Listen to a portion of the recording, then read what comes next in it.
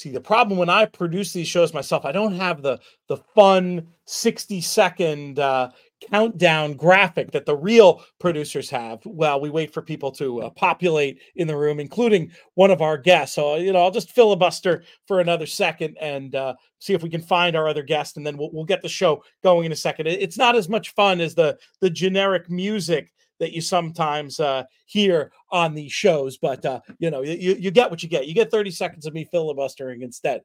Hello and welcome to a very special presentation of In the Money Media. This is our Pegasus Day Pick Six show. Really excited to be on the airwaves with you. We've got two great guests, one of whom will be along in just a minute's time, but I'll right now introduce the first one back on these In the Money airwaves after a brief absence. Always a pleasure to speak with TV's Matt Bernier. Matt, how are things? I'm good, Pete. Looking forward to seeing you down here this weekend. It's been fantastic weather lately, and it looks like it's only going to get better over the weekend. So this is as good a time as ever to talk Pegasus. I heard some Floridians out there complaining about the weather lately in Florida. Now, as a Northeasterner, I trust your perspective on this. Are they complaining because it's been like 65 instead of 70, or has it been a little ropey down there? Pete, I've gotten soft in a short amount of time. I was even complaining about 65 and a little bit of a breeze. It's all relative, right? When you're used to one thing and all of a sudden it changes. I got soft in a matter of like 8 weeks, but no, it's now finally, this is Florida weather. This is 80 degrees, sunshine, a little bit of a breeze. You couldn't ask for more. And like I said, I think it's only supposed to warm up over the weekend. So if firm turf is your kind of thing and a fast main track, Gulfstream's where to be. I'm super excited to talk to you about these races. We'll wait another minute for our other guests to arrive. I'll ask you more generally, just how you've been enjoying the South Florida lifestyle, what you've been thinking generally of like the way these tracks have been playing at Gulfstream, and how you've been, making the adjustment to being back down in South Florida. It's been fun. As far as the racing is concerned, I think it's been very good. It's good that we had a bad stretch of rain for a few weeks that washed a ton of races off the grass. And it seemed like constant Tapeta card after Tapeta card. And I'm a fan of the synthetic. I don't have a problem with it, but it just, it kind of changes your outlook on going into some of these cards.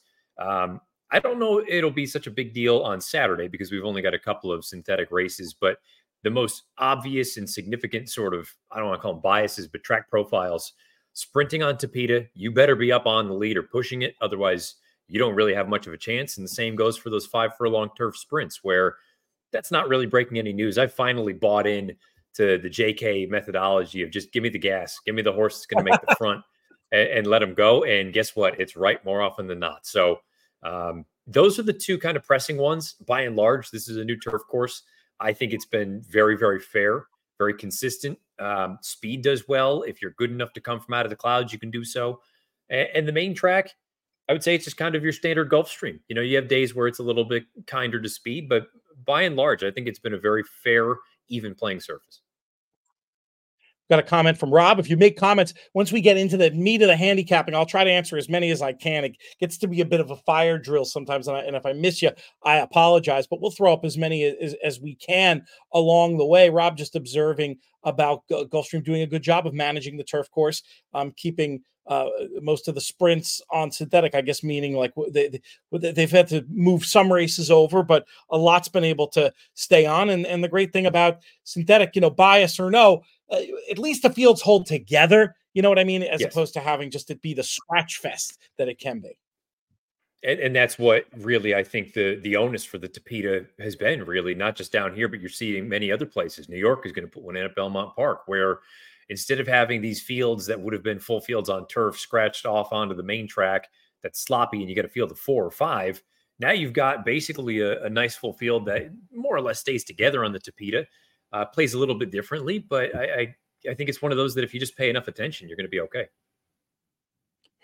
We have some funny comments here. Well, this one isn't funny. This is just Pete Appleby saying he misses you. Somebody points out the irony of that we're doing this during the Eclipse Award ceremony. To be honest, I didn't think about that. It certainly was not meant to be a diss. I'm very interested in what's going on in the Eclipse Awards.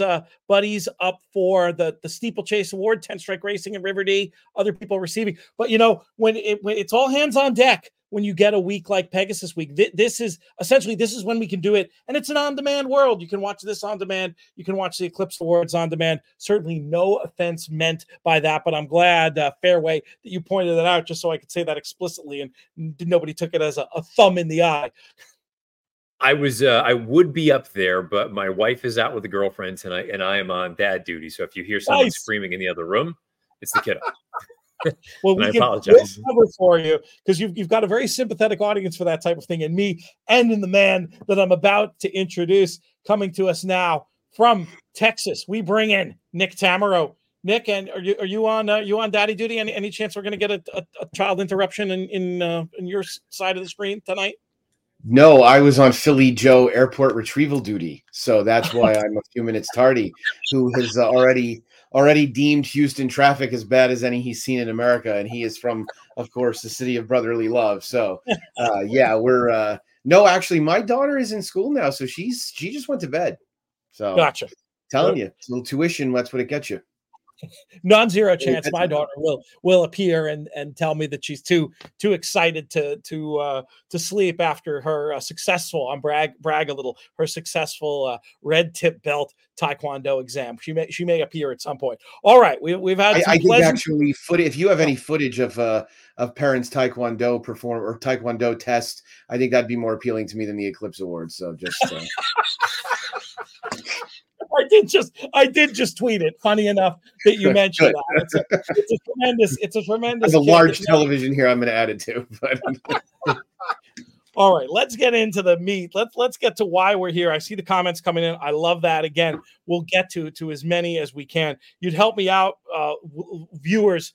If you can ask questions about a race as we're talking about the race, I will really do my best to try to get to some of those. Others I might just flash up on screen without comment, just so at least we can acknowledge your contributions to the show, which we really do appreciate. The pick six starts off in race number 8. Actually, I should ask you guys first, and no obligation here, obviously putting you on the spot, but is there anything in the first 7 races that you'd feel remiss if we didn't have a chance to talk about? I really focused on the latter half of the card, but there is some very interesting stuff early on. Anything leap out at you? I haven't gotten that far. I've only looked at the back half, so no worries. Going ahead. Oh, it was an on the spot question. I just didn't want to be accused of a host fail if we went off air and then Nick said, "Oh, my best bet was in the 4th" or something. I just wanted to prevent that from happening. How about you, Nick? I would do something like that, wouldn't I? I would sandbag you like that and make it look like I was holding it in abeyance. But no, I mean, there are a couple of interesting races in the early portion. And I've got a little bit of work to do on the newly turned 3-year-old race. Of course, that's the maiden special that yielded Mage last year. It's got a much bigger field this year. I will say I think the likeliest winner on the entire card is Romagna Mia, who's on the rail in the La Prévoyante, which is the 6th. She looked really good winning that Via Borghese. And I know it was rained off the turf and put on the synthetic, but she looked really good winning the Dowager as well. So she looks like a really nice distance filly. And so she comes up, at least there's a couple of races before the pick 6 sequence. So, maybe if you're playing some of those middle pick action, pick 4, pick 5 in the middle of the card, I think she's one you can probably lean on pretty strongly.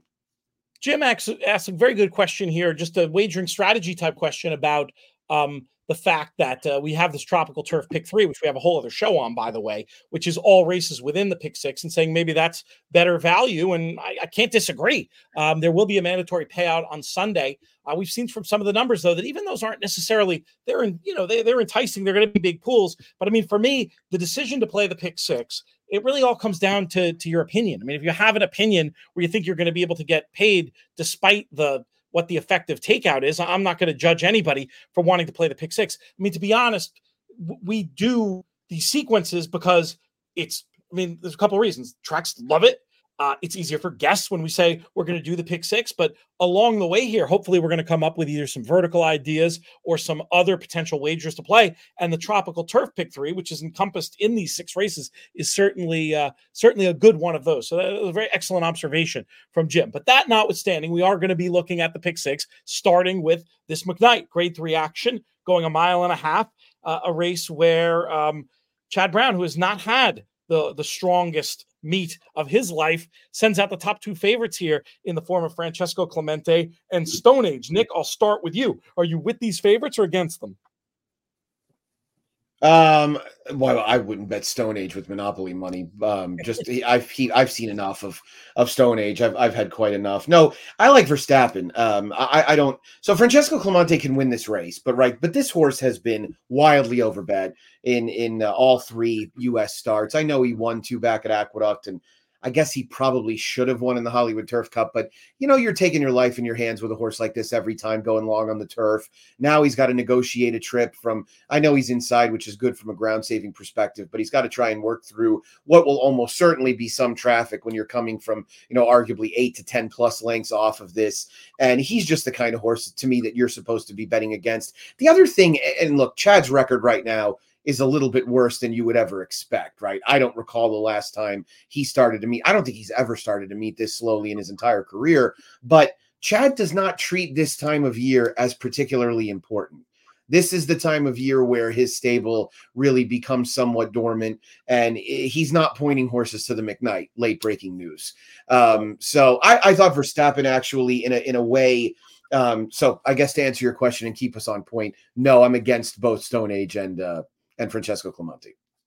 Verstappen makes sense. That would be my top pick in the race. Verstappen, yeah. I mean, I could segue right into my pick, right? So I thought Verstappen kind of quietly ran a lot of really good races last year. I mean, I think he ran, obviously he ran well in the spring in the Elkhorn, but he came back with some credible races in some really odd spots, right? He ran at Indiana, Horseshoe Indianapolis. He ran at Saratoga. He arguably ran, one of the better races in the Bowling Green, given how close he was to the pace, and that Channel Maker ran a little bit better. Obviously, he was wide in the Kentucky Downs Turf Cup. That was obviously when you wanted to be inside, and he ended the season with a really good effort in the Red Smith. I mean, watching the replay back, I knew this horse ran well when I first watched it. I watched the replay and was like, man, he was best in there. He was always within the teeth of that pace. Made the first move as the runaway leaders kind of came back to him. And I'll take a horse off of that kind of trip. I like Dettori getting on. Brendan Walsh started the meet a little slowly too, but this horse is the right kind of price for me. Heating up for sure. Any backups you want to name check in this spot, or is it really Verstappen or bust for you? I mean, I'll use I really don't have a lot of backups that I want. It is kind of Verstappen or bust. I don't want to be too married to him. I could see myself using Francesco Clemente as a backup. I don't want to necessarily be completely beaten by him. He's just not a horse I would really ever bet to win. Matt, let's bring you back in to get your views on this one. Nick and I both with Verstappen. I could tell you a story about Cellist as a long shot off that Sycamore running line that makes me think maybe there's a world in which he could wire him at a price. But where are you in the McKnight? I echo Nick's sentiments on Stone Age. You couldn't pay me to bet that horse. I just don't think he's that good, frankly. I don't really know where that second in the Breeders' Cup came from a couple of years ago. Probably more an indictment on that field than anything else. Francesco Clemente, he can win for certain. If you're playing the multis, I guess it depends what you think of the sequence down the road. I would be using him probably defensively. I like Verstappen. I like the 11 Anglophile. His 2 runs at 1.25 miles or longer, they're both wins. And I know he's only got 2 10 furlong races, but I wonder if that's what he's kind of wanted all along. But I'm going to go with Cellist. You mentioned him, Pete. I think this is by and large a paceless race. And I guess it depends what Brand Sonata does. If he gets into the other race or they end up here, I don't really look at him as a 1.5 mile kind of horse. They tried it before. It hasn't worked. Cellist, I think you can make an argument that maybe more often than not a bridesmaid as opposed to a bride. But I don't care about the 2 Churchill races. That turf course was goofy over the back half of the year. They probably shouldn't have been running on it anyway by the very end of it. And I think his other races this year have all been very strong, including that stake at Turfway where he had a bit of an issue at the start and still came with a run. I think he's better when they put him up on the engine. And I just don't think there's a lot of speed in this race. So Cellist would kind of be where I'm going to go. I like the sound of that. 7-8, really 8 more 8-7 for you than 7-8. Am I getting that right, Matt? Yeah, I would go 7, 8, and 11 in there. 7, 8, 11 for Matt. Gave that nice shout for Anglophile too, a horse that I know that Brian Natto gave a good shout to on the Players podcast that will be dropping soon. Let's pivot to race number 9. We've got graded stakes action in the form of the Inside Information. Grade 2 for fillies and mares, 4 and up, 7 furlongs on the dirt. I was really uncreative in this spot, so I'll just confess to that first, and was thinking there were worse ideas than potentially trying to lock it up with the likes of Maryquitecontrary and Intrepid Daydream. Matt, can you offer me anything more creative than my chalky thoughts on this one? No, not as far as Mary is concerned. I just think she's the best horse in the race. And my real opinion is I don't want anyone from the Sugar Swirl. Maybe that's going to end up being the kiss of death, but I just don't like races where you've got 5 horses separated by a length and a half on the dirt. I thought it was a day that Speed did well on the main track. If you wanted a horse out of that, maybe it is Intrepid Daydream, because she really hadn't been based down here at all. She shipped in from Laurel. She went into Saffy's barn. She ran probably against the bias a little bit. Now with the start under her belt, she probably improves. But I just think Maryquitecontrary is a better horse than these are, frankly. And she loves it at Gulfstream. 7 wins from 9 starts. She's never been out of the exacta. If you were looking for a really crazy horse, I don't think she's this good, and I don't think she wants to go this far. But Sassy Nature, should she go, if they just let her go and think that she's going to stop at some point, maybe she can get brave. But for me, it would be Lone A would be the 9. Yeah, and I mean, the time form pace projector gives some sympathy for that idea of Sassy Nature potentially leading them a long way if she can make the surface adjustment that would be needed to do so. Nick, how about you? Can you reach for something at a longer price? Do you think you can lock this up at the lower end of the market? I mean, I've been skeptical of Maryquitecontrary a few times, and she's stuffed me in a locker, as you like to say, Peach. I'm done with that. I thought her Rampart was very solid. It was not the greatest field, obviously, but she didn't really have much reason to win that race, and she still did. They didn't really go in front of her. She had to kind of wait for a bit. There was a little bit of movement to her outside before she got herself into a decent spot, and she really finished. She's just a horse that's remarkably consistent. She obviously loves Gulfstream, and I think the version of Maryquitecontrary that I think we hoped would show up at Saratoga last year never really did, but the Gulfstream version is just a different animal. So I'm not going to spend really any money at all to try and beat her. It's her or nothing for me, because I agree with Matt. I don't like the Sugar Swirl. I think that Intrepid Daydream in a way looks a little bit like Fool's Gold to me, and I think that because she had run a fast race prior at Laurel, I think the figure in the Sugar Swirl might be a little bit high. So I'm looking elsewhere. I think this is Maryquitecontrary or bust. Let's go to leg C of the pick 6, which would also be the middle leg of the pick 3. Lots of positive comments about the all turf pick 3, the tropical turf pick 3. And I have to say, I agree. I've been extremely impressed by how well this bet has been paying on a regular basis, even with favorites. I think a combination of that low takeout and that high minimum, which in a subtle way, it's some people think I'm nuts when I say this, but believe me, I think if you do the math, if you really look at it, that high minimum actually helps players by making the pools a little bit less efficient, and also by forcing horse players to have to stick with some opinions and not get too spready. So we'll see if we can keep these tropical turf pick 3s and these pick 6s going in the Pegasus World Cup filly and mare turf grade 2 action with a big full field. And Nick, I'm going to ask you the first question, and it has to do with the figure of Star Fortress the last day.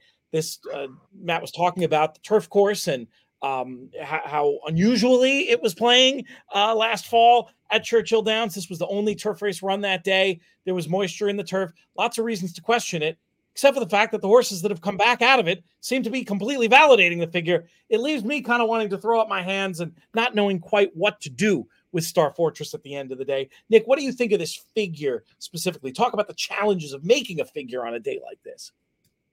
Yeah, by far and away the most interesting horse running on Saturday, in my opinion. Who knows what Star Fortress is, right? I mean, what we know is that she ran extremely well in the Cardinal. Obviously, and I was doing another show earlier today for Twin Spires, and I said, horses don't win by 10 plus lengths on the turf, 10 or more, even really 6 or more, unless you're talking about a pretty extreme scenario with regards to surface and condition. And I think it's safe to say that was it was just a turf course that she handled when really nobody else did. And so unless you're going to take the approach that maybe she prefers something that's a little spongier, a little softer under her feet, I kind of think you're supposed to take that race at face value. I think that's just a mistake you're supposed to make. And if she loses this race at 2-1 or so, you say, okay, well, it was kind of a fluke. But otherwise, as you said, I mean, they validated that race pretty nicely coming back out of it. And it's not like she just ran pretty well. She ran extremely well. She's also in the hands of a really excellent horsewoman in Cherie DeVaux, who clearly had an eye on saving her for this race coming out of that big performance. So I can't wait to see how she performs. I mean, looking at just pretty much any speed figure at all, 126 time form, a 0 thoroughgraph number. I mean, no matter what you look at, this was just an insanely fast race. And I'm hopeful because racing needs stars pretty much at any time, that race was just a precursor to what we're going to end up getting from Star Fortress, because it was damn good. Your passion as a fan comes through, and it's awesome. But what about from a strictly wagering point of view on Saturday? Is she one you feel comfortable singling, or do you need others to back her up? I mean, I'm not completely comfortable singling her just because I do think Fluffy Socks can win this race. And I know it's sort of funny to say that Star Fortress might be the most interesting horse on the card and say I'm going to help her out with sort of a career loser. But Fluffy Socks is a horse that I do think has overcome some adversity at various points in time. I thought she actually ran very well in the Matriarch last time out. And she's kind of the atypical Chad Brown horse that you'd see this time of year in that, I mean, Fluffy Socks just kind of continues to run. She just runs and runs and runs. And there aren't a lot of horses that Chad runs on a regular basis that are graded stakes types as frequently as he runs her. I know it sounds ridiculous that she's run 11 times in the last 2 years, but still, she seems to fire just about every time, and she's going to get enough pace to run at. I'd imagine that Accomplished Girl will show more speed this time around than she did last time. It was her stablemate, Sister Luann, that did a little bit more of the heavy lifting early, so it feels like there'll be enough pace to set things up. And here with Ruby Nell, obviously, in there setting the tempo. So I'd go a little 4-7. I'd use the 9 Didia a little bit more so as a backup. I have a hard time poking holes in her resume. She's been a pretty nice horse now for the last couple of years. Some really interesting runners in here. I mean, the 3 that you mentioned, I'm very much interested in. I could try to tell you a story about a runner like Mission of Joy, even as a rising 4-year-old, going to be tested for class, has to get a little bit faster, but might be the right price, might be in the right hands to do exactly that. For me, this is definitely a spread, survive, advance race. I'm not going to count out Ruby Nell. I agree with what you're saying in theory about there being a ton of pace, but I like the idea of trying to have, and whatever I do, I want to have some Ruby Nell and some Fluffy Socks, just with the idea we talk about all the time on these shows about trying to have who we think is the best speed and the best closer. I can't really help in this race just because I'm so darn spready. 4, 6, 7, 9, 11. Matt, how about you? Any clarity for you when it comes to this filly and mare turf? Yeah, just 4, 6 for me. The idea with Ruby Nell, I understand maybe there is some other speed that can hook her, and maybe I don't want to say she was exposed to the Matriarch against better horses, but I wouldn't fault anyone that looks at it and says that's kind of the acid test and she didn't quite pass it. But to me, the fact that Mandela is putting her on a plane, we talked about it earlier today. Mandela, when he ships to the East Coast, he does it few and far between, but typically he's only doing it if the horse can win. He did it with the Haskell. It had been something nearly 25 years, same since his last try here at Gulfstream. It's been 25 years, and that was a win. I'm not saying that that's why that she would or wouldn't win, but the point being, he's only going to put a horse on a plane that he actually thinks has a chance. But to Nick's point, and actually a question for Nick, am I wrong? Was the fig initially a 110 for Star Fortress? I think it was, yeah. I'm almost positive that's right. In fact, I remember, yeah. Because I just remember talking with Caleb Keller about it the next day, and I was like, she had to run something like 100, and then it came back, and I was like, she ran a freaking 110. She ran a hole in the wind. If she does anything close to that here, you're not just looking at, the star of Saturday. You're probably looking at a likely Breeders' Cup kind of winner if she maintains that form. I get it. You got a long way to go, but for Cherie DeVoe to have a horse like this in the first start in the U.S., a trainer that typically I think you see better with a little bit of time, sky's the limit. I don't know if you want to take that sort of fig and look at it kind of, squint around a little bit. I'm with Nick, though. I think you're supposed to approach it kind of as what it is. She came back and she worked 59 and change around the dogs the other day at Palm Meadows. I have no reason to think that she won't run well on Saturday. And I should clarify when I talk about Fluffy Socks potentially being the best closer. If the real Star Goddess shows up, she's the best closer. But just in my little world, in my little headcanon where I'm trying to tell a story where I can beat her, that's where I end up with Fluffy Socks, in just the theory that for whatever reason that race proves to be illusory. It probably won't. And there will be Star Goddess on my tickets. I will just be very likely losing equity in this race in bets should she go in. Let's talk about race number 11, the Hooper. Grade 3 action going a mile on the turf, and say it with me, big full field. Here, the question I think we have to begin with is Hejazi. How good is he? Are we with or against, Nick? I mean, I think this is a little too much for him. The inside post, the likely pace scenario he faces, the fact that he's got speed immediately to his outside and a couple of other spots in there. Look, I'm not going to be shocked if this horse ends up getting the lead and fending everybody off the entire way. I don't like the prospect of it at sub 2-1. And there are just way too many interesting horses for me in here to take him. I'm most intrigued by the 3 Steel Sunshine and the 12 Signator. I think they each have something to offer. They're both off the pace horses. Steel Sunshine, I thought, ran a very credible race last time out. And obviously we've seen that the Harlan's Holiday has been productive in that Lure Him In and Octane came back and ran 1-2. I know it was in a Florida bred race, but Lure Him In really had the tougher trip in there and came back and won his next start. I thought it was a nice forward move for Steel Sunshine. He looks to be going the right direction figure-wise. Now he's second off a layoff. He's a Gulfstream lover. He just seemed to make a lot of sense to me. And I think Signator's effort in the Queens County was a lot better than it looks on paper. I love our man Brian Nato. There's not a chance in hell this horse is 15-1. He's going to be probably a third of that with these connections. And this is a popular horse anyway. And I take enough heat about morning lines that I can make a comment like that. I was going to say, Brian's going to file that away and wait till he sees one at Keeneland, and he's going to Brian knows I love him. He knows these races are hard. They're hard when they're so contentious. And in a race like this where you're trying to really get it, you're trying to guess basically how nuts the public is going to go for Hejazi, knowing that he's going to get a lot of support too. You start making him 8-5 in a 12-horse race, you run out of points pretty quick. So, but Signator's a West Point horse from Shug with, a lot of 90+ buyer speed figures and kind of a forward-looking pattern.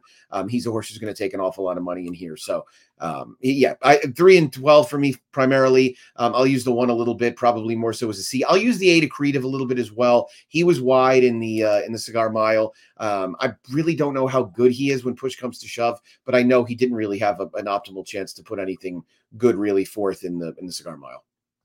You mentioned all the horses I wanted to talk about. I 3-8-11, 3-8-12 were the numbers that I wrote down. I was going to ask you if I was nuts for not quite being ready to quit Accretive yet. You made excellent points on the one more try.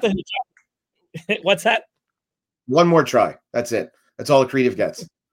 That's one more shot. He's on the list. He's on notice. Matt, how about you? Are you with us on wanting to try to lean against Hejazi in this spot, or are we making this race more complicated than it is? No, I mean, this is becoming a very boring podcast. I like Steel Sunshine right on top. I thought the Harlan's Holiday was much better than Luke's effort. He was parked wide every step of the way. It was a race that largely held up as far as the pace was concerned. O'Connor made a little bit of a move from a couple lengths off of it, but he was pretty close to it throughout as well. Steel Sunshine, I thought, did the most running in there, and I like this turn back for him. I think at heart, he's a one-turn kind of horse. The other horse for me is Signator on the outside. I agree with Nick. He's going to be a fraction of that price. Maybe I'm a little bit harder about that Queens County. I thought he was supposed to beat Krupe. I don't think much of Krupe. That's just me. But then again, he's basically run a mile and a quarter in each of his last races. So I think he's a really talented horse. I thought it was a little odd that they put him on the van to go north to run in that Queens County because he was also entered here in one of the races. I don't remember if it was the Harlan's Holiday or the other race. But point being, I think there's some ability in here. I think he can run. If I was going to throw a wild card in there, I don't know how good he is, but Tumbarumba, second star for Lynch, he's going to be a big number. He's 8. I could see him floating up from that Louisiana bred race. There was only 3 other horses in there, but his numbers all kind of stack up. He's pretty close, I think. And he's one that won't be completely outrun early on, I don't think, but he's going to get the jump on the deepest of the deep closers. And as far as Hejazi goes, I'm not way against him, but he hasn't gotten appreciably better at any point in his career. He just kind of runs the same race, and maybe it's good enough. But to Nick's point, from the rail with other speed in here, it's also just odd that Baffert puts him on the plane. I think this may be a stopgap to send him to the Middle East. Step on the way. I wouldn't shock me. I'll say this: if speed looks good, if the inside looks good, I may completely rewrite my opinion of this race and dial down into him a little bit more. But I'm sort of hoping it's if it's more the typical track where speed's good, but the rail isn't necessarily great, and the chance he could get pinned down inside there, I'd like to try to beat him and pick up some equity in these various bets. Let's pivot to race number 12, the Pegasus World Cup Turf. This race is pretty interesting with the international participation. Grade 1 going 1 mile and 1/8. I won't start this typically. I'll start this because we had a question I can pop up very specifically about Masterpiece as potentially being an upsetter as part of the Rick Dutrow reunion tour. I have to say, the more I grind on this race, the more I do think the way that I'm seeing it shake out, I think I'm going, because I'm going to, foolish though it may be, probably try to take on Warm Heart here to some degree. And if I do that, it'll allow me to include a runner like Masterpiece. Either of you guys have any use for Masterpiece before we dissect this race in the normal way? I mean, I could see him running well. I don't love him. I don't hate him. I'm sort of ambivalent on him. 8 to 10 to 1 type. That feels like the price to you, Matt. Yeah. I'm hearing. Yeah, I would say 10 seems about right. What are your thoughts Yeah, on him? I mean, I don't think he has a particularly big look at winning. I'm not going to be shocked if he gets a piece of it. I think push comes to shove, he's probably better going longer. Rick Dutrow also made a comment, and Rick Dutrow is sort of bizarrely transparent when it comes to stuff like this. He said the horse really is better in cooler weather. And so I wonder if that's kind of a bit of a problem. Rick's had a million stories for horses over the years, right? Which ones had bad teeth, who needed time between races, stuff like that's a popular one, obviously. But yeah, I mean, he ran well. He's an annoying last time was the time horse if you like him in here, because 10 to 1, even from the outside post in the Brett Smith, was a hell of a price, especially if you're going to be taking about that, maybe even a little bit less in this race, which is decidedly tougher on paper. Let's get to the favorite, Warm Heart. Now, I'll just make my mini case against, and I'll preface it by saying fastest horse with the best form. And if you want to just stop your analysis there, I'm not going to fight you too bad. But I think the 1.8 miles definitely has the potential to be sharp for her. And I think it's also being viewed. We've seen Coolmore do this before, where it's just what they would call a shot to nothing, what we would call the free roll. She's here anyway. She's going to see Justify, and they have a chance to pick up a nice purse and on the way out, and it's not going to hurt her one iota if she's an okay third or whatever. I have a feeling the board might tilt in her direction by the time it's all said and done. And again, while she can absolutely win, I thought it might be an interesting opportunity to shoot for a long shot. Matt, who's your idea of the winner here? And please tell me I'm nuts. Oh, we lost Matt for a second. He'll be back. I was seeing he was dealing with what looked like some hotel Wi-Fi, but he's down there more permanently than that. While we wait for Matt to return, Nick, I'll ask you the same question. And what do you think of Warm Heart in this spot? Yeah, I mean, look, Warm Heart's good races win this thing easily. But her good races have come at longer distances. They have come in scenarios where she was probably much more conditioned for that particular race. Hearing that this is going to be her final start, that she's on her way to Kentucky from here. Knowing that we've seen a lot of horses over the years that were just sort of Aidan O'Brien throw-ins, you get a little concerned that she's sort of a throw-in, right? That she's just kind of in there for the hell of it. Her value really doesn't matter. She's going to go and get covered by a Ashford stallion, and she's going to have a foal that they're going to race, right? So, I mean, you're not adding a lot of value. Now, my friend Pat Cummings said to me, "Oh, it was a terrible version of the Hong Kong Vase last time out." I said, "So tell me, how does a bad Hong Kong Vase compare to a good Pegasus turf?" Right? I mean, let's not kid ourselves about what that means. The other thing is that, you watch that Hong Kong Vase, and I don't even really think it matters necessarily who the horses are. She really ran well against the grain of the race. I mean, she was in the teeth of that pace the entire way, and the 1-2 finishers come swooping over the top, and she fought her way all the way to the finish. So, I mean, she ran very well at 1.5 miles. The other thing is that, maybe you're a little bit helped if you like her. And again, I'm not going to go on a big rant about a 6-5 shot, but she was very much engaged early in the Breeders' Cup. And, that was a situation where that pace was strong, and she was really never that far off of it. And she was grabbing the lead at the 8th pole. So, theoretically, the 1.8 miles probably shouldn't be much of a problem in a little bit more of a conventionally run race at a little bit slower pace. To me, it's about, so yeah, that's kind of where I landed on her. I take that point. Would she be your top pick in here? Well, I picked her on the Twin Spires show I did, and I refused to do the whole heresy thing where I pick different horses on different shows. So yeah, I'm going to pick her. I'm going to pick her reluctantly. I should have probably taken more time before I sent my pick in. Feel free though to suggest some potential alternatives for those spreading in the tropical turf pick 3 and the pick 6. Yeah, I mean, integration is like super obvious, right? I mean, he's a horse that could really be anything.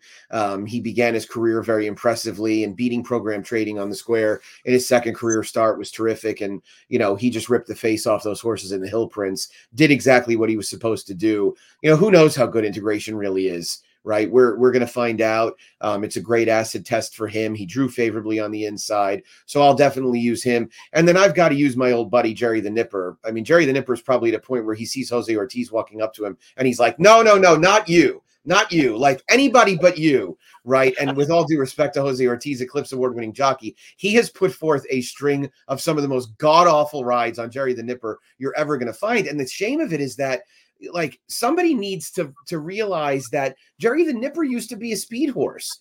Like, and now he's dragged him out of the race every single time. He got totally shuffled out last time and ended up making this really strong late bid. I don't think that Fort Lauderdale was particularly good, but I'll tell you one thing. If you're betting somebody out of there, you're absolutely betting Jerry the Nipper.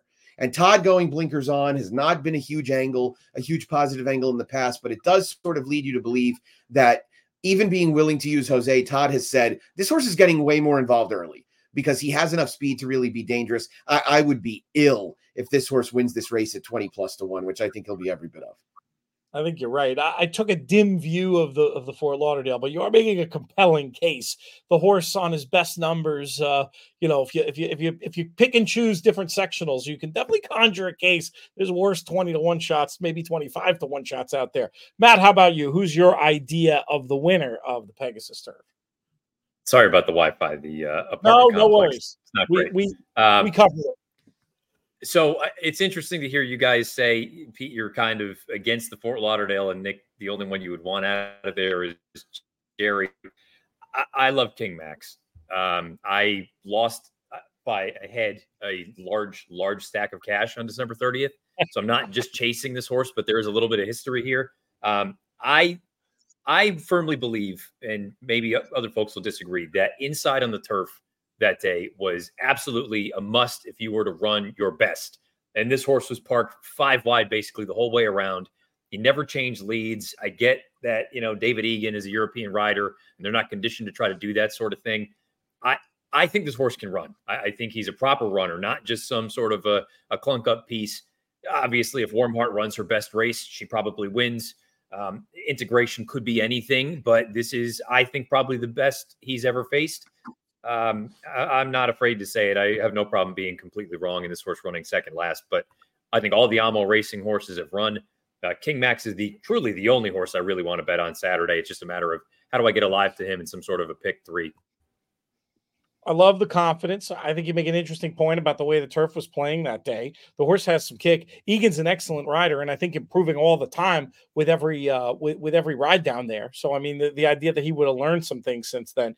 I'm not going to be able to be won over because I feel like the way that I'm looking at the world, I'd have to include. I'd probably then have to end up, going too deep with those Fort Lauderdale horses. But it's not crazy. It's not nuts. My idea might be nuts, which is to give Cheryl Spite one more chance. I mean, the horse had a perfect trip in the Breeders' Cup Mile and just wasn't quite good enough. But, sort of like Nick's point about the Hong Kong Vase before, like getting beat less than 3 in that race in the Breeders' Cup Mile, doesn't that put you right there on the wire in a race like this? I think it might. And this is a horse that had a litany of excuses for the races since the overseas trip, where Randy Moss told the story about Fipke overruling Atfield with various decisions of where to run this horse, and you can see it right there in the PPs. I think this horse is really good. I think he might have one more big race in him. He's a grade 1 winner who has some strong numbers, and I think he's going to be every bit of that 15-1 price. I'm going to take a little shot there. The integration case is so obvious. I'm not missing that train.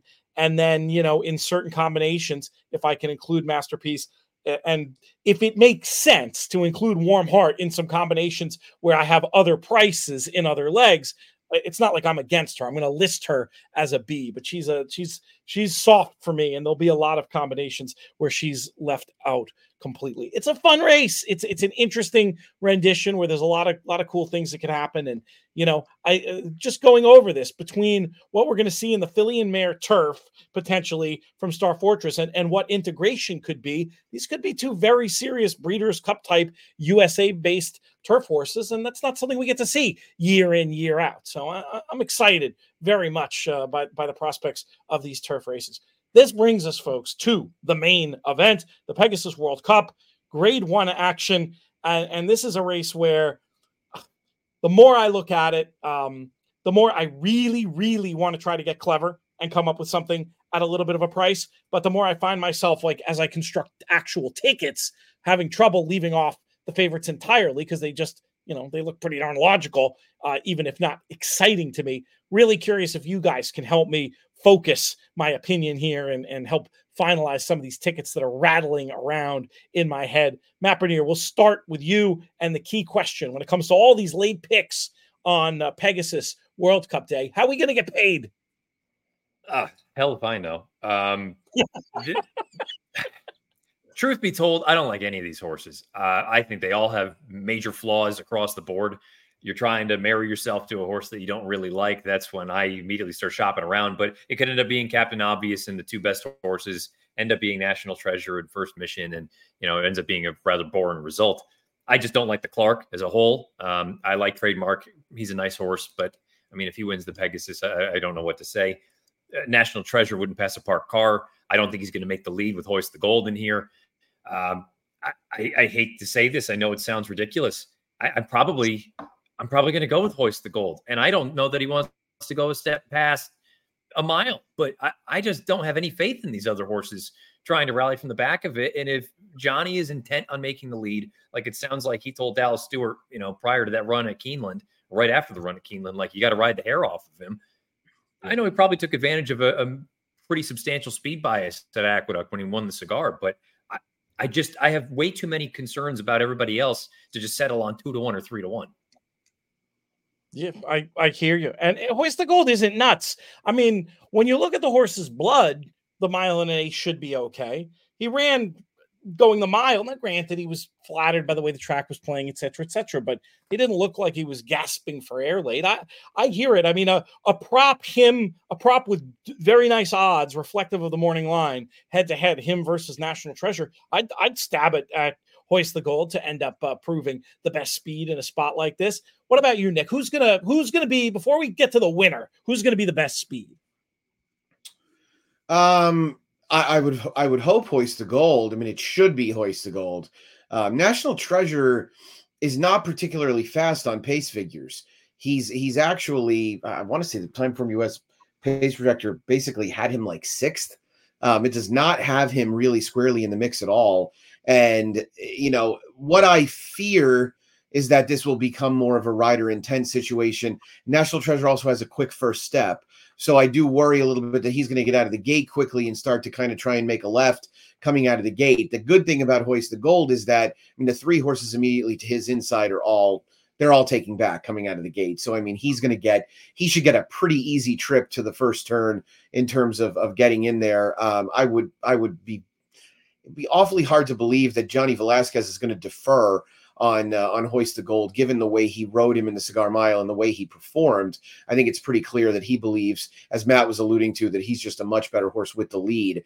And, National Treasure ran well in the Breeders' Cup Dirt Mile. He also got a pretty easy lead, right? I mean, he had virtually no straw in his path and still, got run down by a superior horse. No surprise. So, yeah, I think Hoist the Gold ends up probably being best speed. And then you've got enough pressers in there that are supposed to force the issue along as well and just make sure they're moving with Grand Aspen and Skippy Longstocking to an extent, able to kind of keep things somewhat honest. I guess First Mission is probably not going to be too far off it. I mean, if you look at pace lines, First Mission's Clark is a way faster race than National Treasure's Dirt Mile.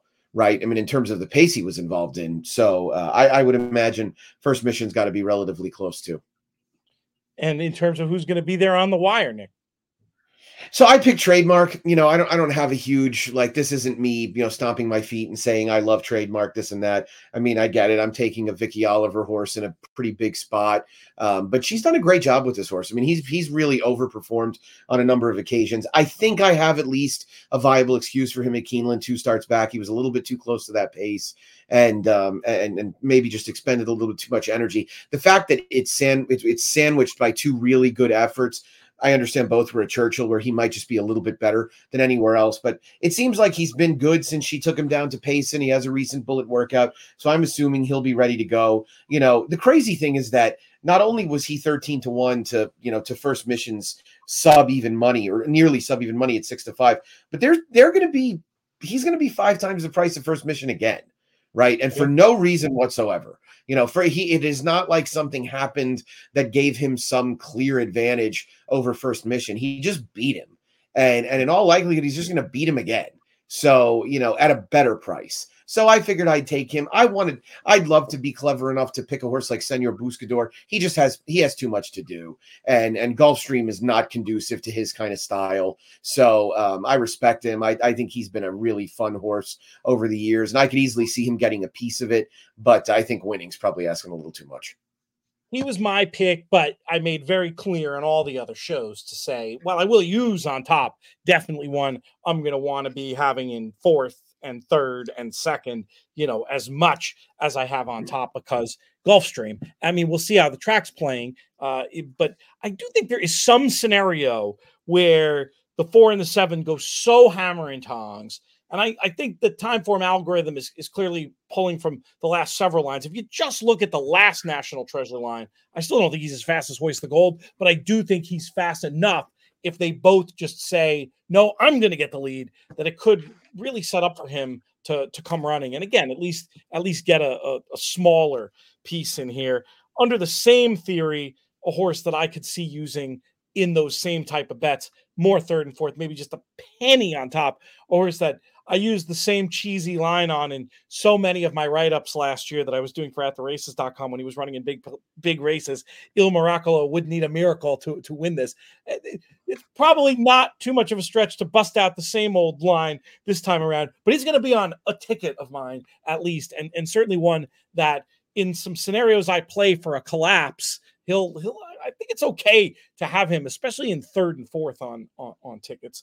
Any other thoughts, Matt, on this race and how you might approach it vertically or horizontally, or is it as simple as what you said before? I mean, the most annoying result for me is probably Dynamic 1. And I have nothing against the folks involved with the horse. I think he is a plotter of all plotters. And I don't know. I could see him running much better than I anticipate him running, because on paper, I just don't really see much of a case for him. But he's one that if he wins, I will certainly lose. And I guess it depends what your opinion of the Harlan's Holiday is. I don't think O'Connor should be completely dismissed. He can at least stay relatively close to the front end. I find it interesting that Gaffalione is listed on Skippy Longstocking and Paco's on this horse. I don't know if there's anything to that, but O'Connor was one of the few in that Harlan's Holiday that was kind of plugging along, making up some ground at the very end. If you think that you end up with a bit of a barbecue up front, maybe he can come along and get some pieces at which should be, I would think, close to that morning line, 6, 7, 8-1. Back to Senor Buscador for a second. Brian was second guessing himself and this 20-1 line on the podcast I did with him before. I don't know. I don't know how this horse is going to get better or not. I'm very curious. What do you think, Nick? Just in terms of if you were trying to hang a line on Senor Buscador, he did get bet last time, but he doesn't typically get bet. And I think a lot of people might have that same idea in mind that Gulfstream just doesn't really project to be his course. He ain't going to be 20, but I'm not sure he's going to be. I mean, he might be 12 or 14. Yeah, I mean, he was 29 in the Breeders' Cup Classic, and since then has a top fig for his career. So he's going to be about 8 or 10 to 1, in my opinion. I think he's going to be pretty well fancied. I think the problem, I think Brian was too aggressive with National Treasure. I don't think National Treasure is 9-5 shot in this race. I think he's probably going to be, he's definitely going to be favored. But I don't blame him for doing what he did. I mean, right, there's a lot of sex appeal to National Treasure. He's a Bob Baffert horse. He comes off a big fig. He just lost to Cody's Wish, who's, one of the most popular horses of all time. But I think he's probably about a 5-2 shot. First Mission is a massively popular horse coming off a fast race himself where he just missed. He's going to get a lot of money as well. So, yeah, I think Senor Buscador is going to have a pretty decent amount of appeal to people. And guys like you and I don't want any part of him at 8 to 1, right? I mean, he's not even a fun candidate at that price. Yeah, that's not that interesting. What you're hoping for is that we're looking at something a little bit more in line of along the lines of what Brian was anticipating. But again, I mean, it's a very tough race to make a line for, especially when you're starting at 9-5 on the favorite, because you're going to end up having some horses that drift up price wise in your line because you've dedicated so many points to the favorite. So you also want to make it so that the race looks as competitive as possible, because it really is. But like Grand Aspen was 10 to 1 in the Harlan's Holiday, it's hard to believe to me that he's 8 to 1 in the Pegasus. Right. This is a totally different race, a much, much tougher race, even as well as he ran. So, I mean, there's a little mix around there, but yeah, I don't envy Brian's job, but I'd be a little uncomfortable having made Senor Buscador 20 to 1 as well. But, I once made a Brad Cox first time starter 8 to 1 that won at 4 to 5 by the length of the stretch. You know what, though, to that point, too, though, like you say, you're certainly not throwing shade at anyone. I mean, I think there's a real scenario in which First Mission is actually the favorite. I totally agree. Wouldn't shock me at all. National Treasure's been the favorite one time in 10 starts for Bob Baffert. Right. First Mission's been odds on multiple times in his career. So I think a lot of people probably look at it and think, all right, hoist the goal, National Treasure hook up, First Mission tucks in, he gets first run. I could see a scenario in which he's 2 to 1, and like Nick said, maybe National Treasure's 5 to 2. Mm-hmm. Yeah. No, I think that's a great point. And it's actually kind of funny to note that you'd think a Triple Crown race winning Bob Baffert horse would just be the darling everywhere. And, right. This is a horse that, I mean, I feel like this horse went off 9 to 2 in the dirt mile. Part of it was sort of attrition, right? That field took such a hit race week in terms of participants that people eventually gravitated towards them. But I don't remember anybody telling me they liked National Treasure. I probably scoffed at them if they did. So, and I looked pretty stupid at about the 8th pole. But, yeah, he's a horse that you could see people being a little reluctant to embrace. The other thing is that, you don't need to be much of a clairvoyant to realize that this horse needs the lead. Right. And people generally don't like these kind, especially in a scenario where it doesn't look like he's going to get the lead. If he had the 3 and Hoist the Gold had the 12, then, you'd probably say that's going to take a lot of work from Hoist the Gold to get to the front. I think National Treasure is getting the lead. But, this is just one of those scenarios where him being isolated on the front end like he clearly needs to be, it just doesn't seem likely. Doesn't feel right. It doesn't feel like that's going to happen. I mean, we see so much strange stuff with rider decisions, and I'm not ruling it out. There'll be some 7s on the ticket for me, just for little academic purposes, some betting that people can actually wager upon internationally, just for some price comparisons. National Treasure 5 to 2, First Mission 3, Trademark 6, Hoist the Gold 9, O'Connor 10, Buscador 14, Aspen 18, Skippy 20, Il Miracolo 28, Dynamic 133, Nimitz class 40. So Brian's line doesn't look too bad based on, against actual betting, with maybe those couple of exceptions that you pointed out, Nick. But I mean, he's certainly in the ballpark doing a very difficult job. Speaking of difficult jobs, public handicapper on TV, Matt Bernier, apparently was lighting it up today at Gulfstream Park. Good work, Matt. Hopefully you keep the good form going throughout the weekend. Do you find yourself a streaky like that sometimes? You just just like yes. Horses or trainers or jockeys, you get in the good vein of form and just keep rolling with it. It's been my life for as long as I've been betting on the horses. It'll be a month of I can spot dimes across the room, and then it'll be a month of I couldn't hit water if I fell out of a boat. You remind me of the old how it Tommy. goes. If you don't know the Tommy Lasorda Bavacqua rant, this is worth listening to if you're any kind of baseball fan. And that line, I think the idea was somebody accused them of throwing at Kurt Bavacqua, who I think was hitting about 192 at the time, and Lasorda, who may have been drinking. I'm just theorizing here. No hard proof.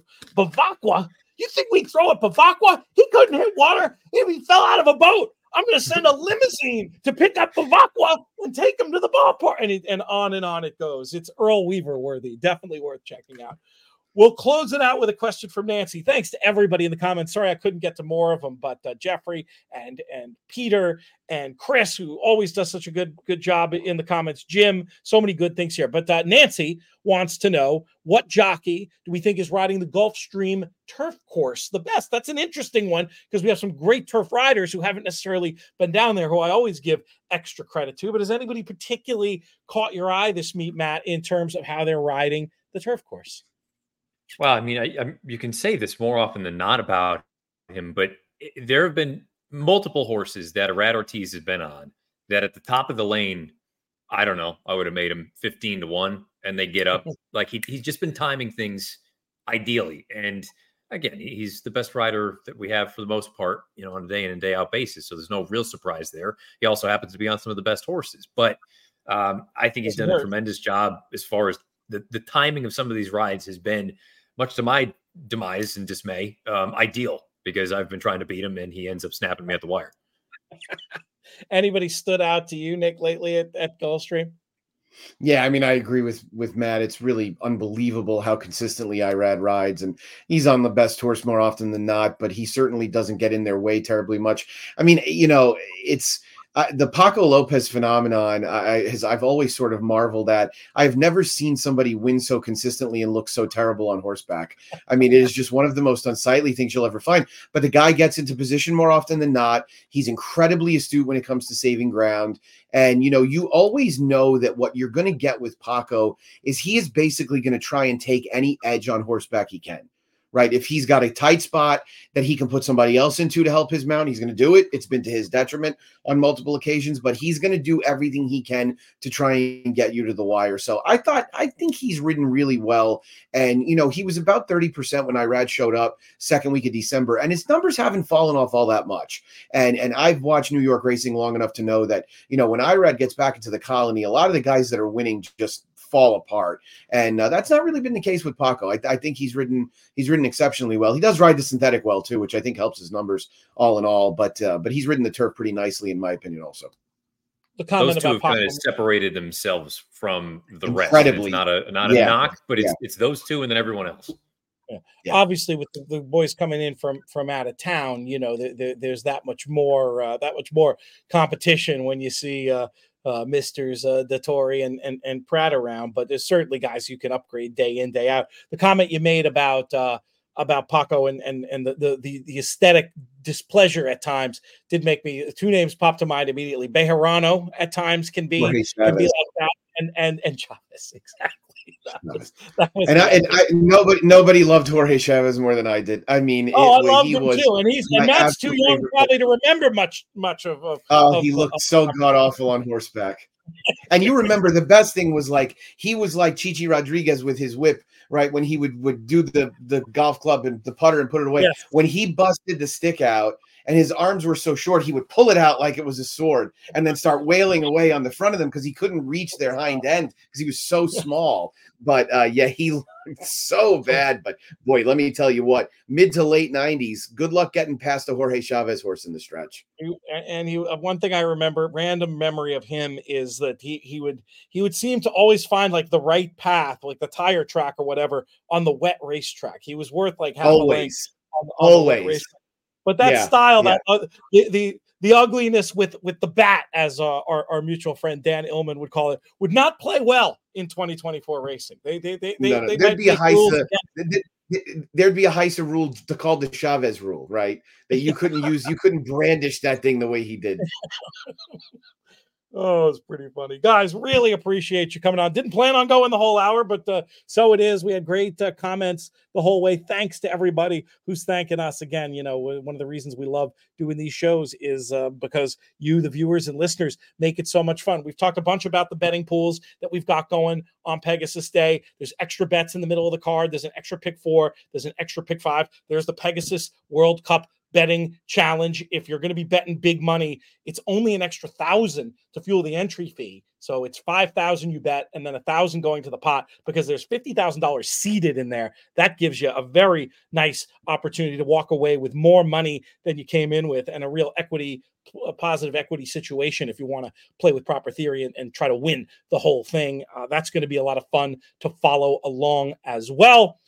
Guys, well, thank you again. Matt Bernier, Nick Tammaro, you guys are the best. Fun to talk about these races, and you've definitely helped shape some of my opinions, and look forward to trying to get some of this money and see so many people out there at Gulfstream. We'll thank our sponsors from Gulfstream Park and First Racing, Pegasus World Cup Betting Challenge. One more time, pwcbc.com to get more information on that one. For Nick, for Matt, I'm Peter Thomas Fornatal. May you win all your photos.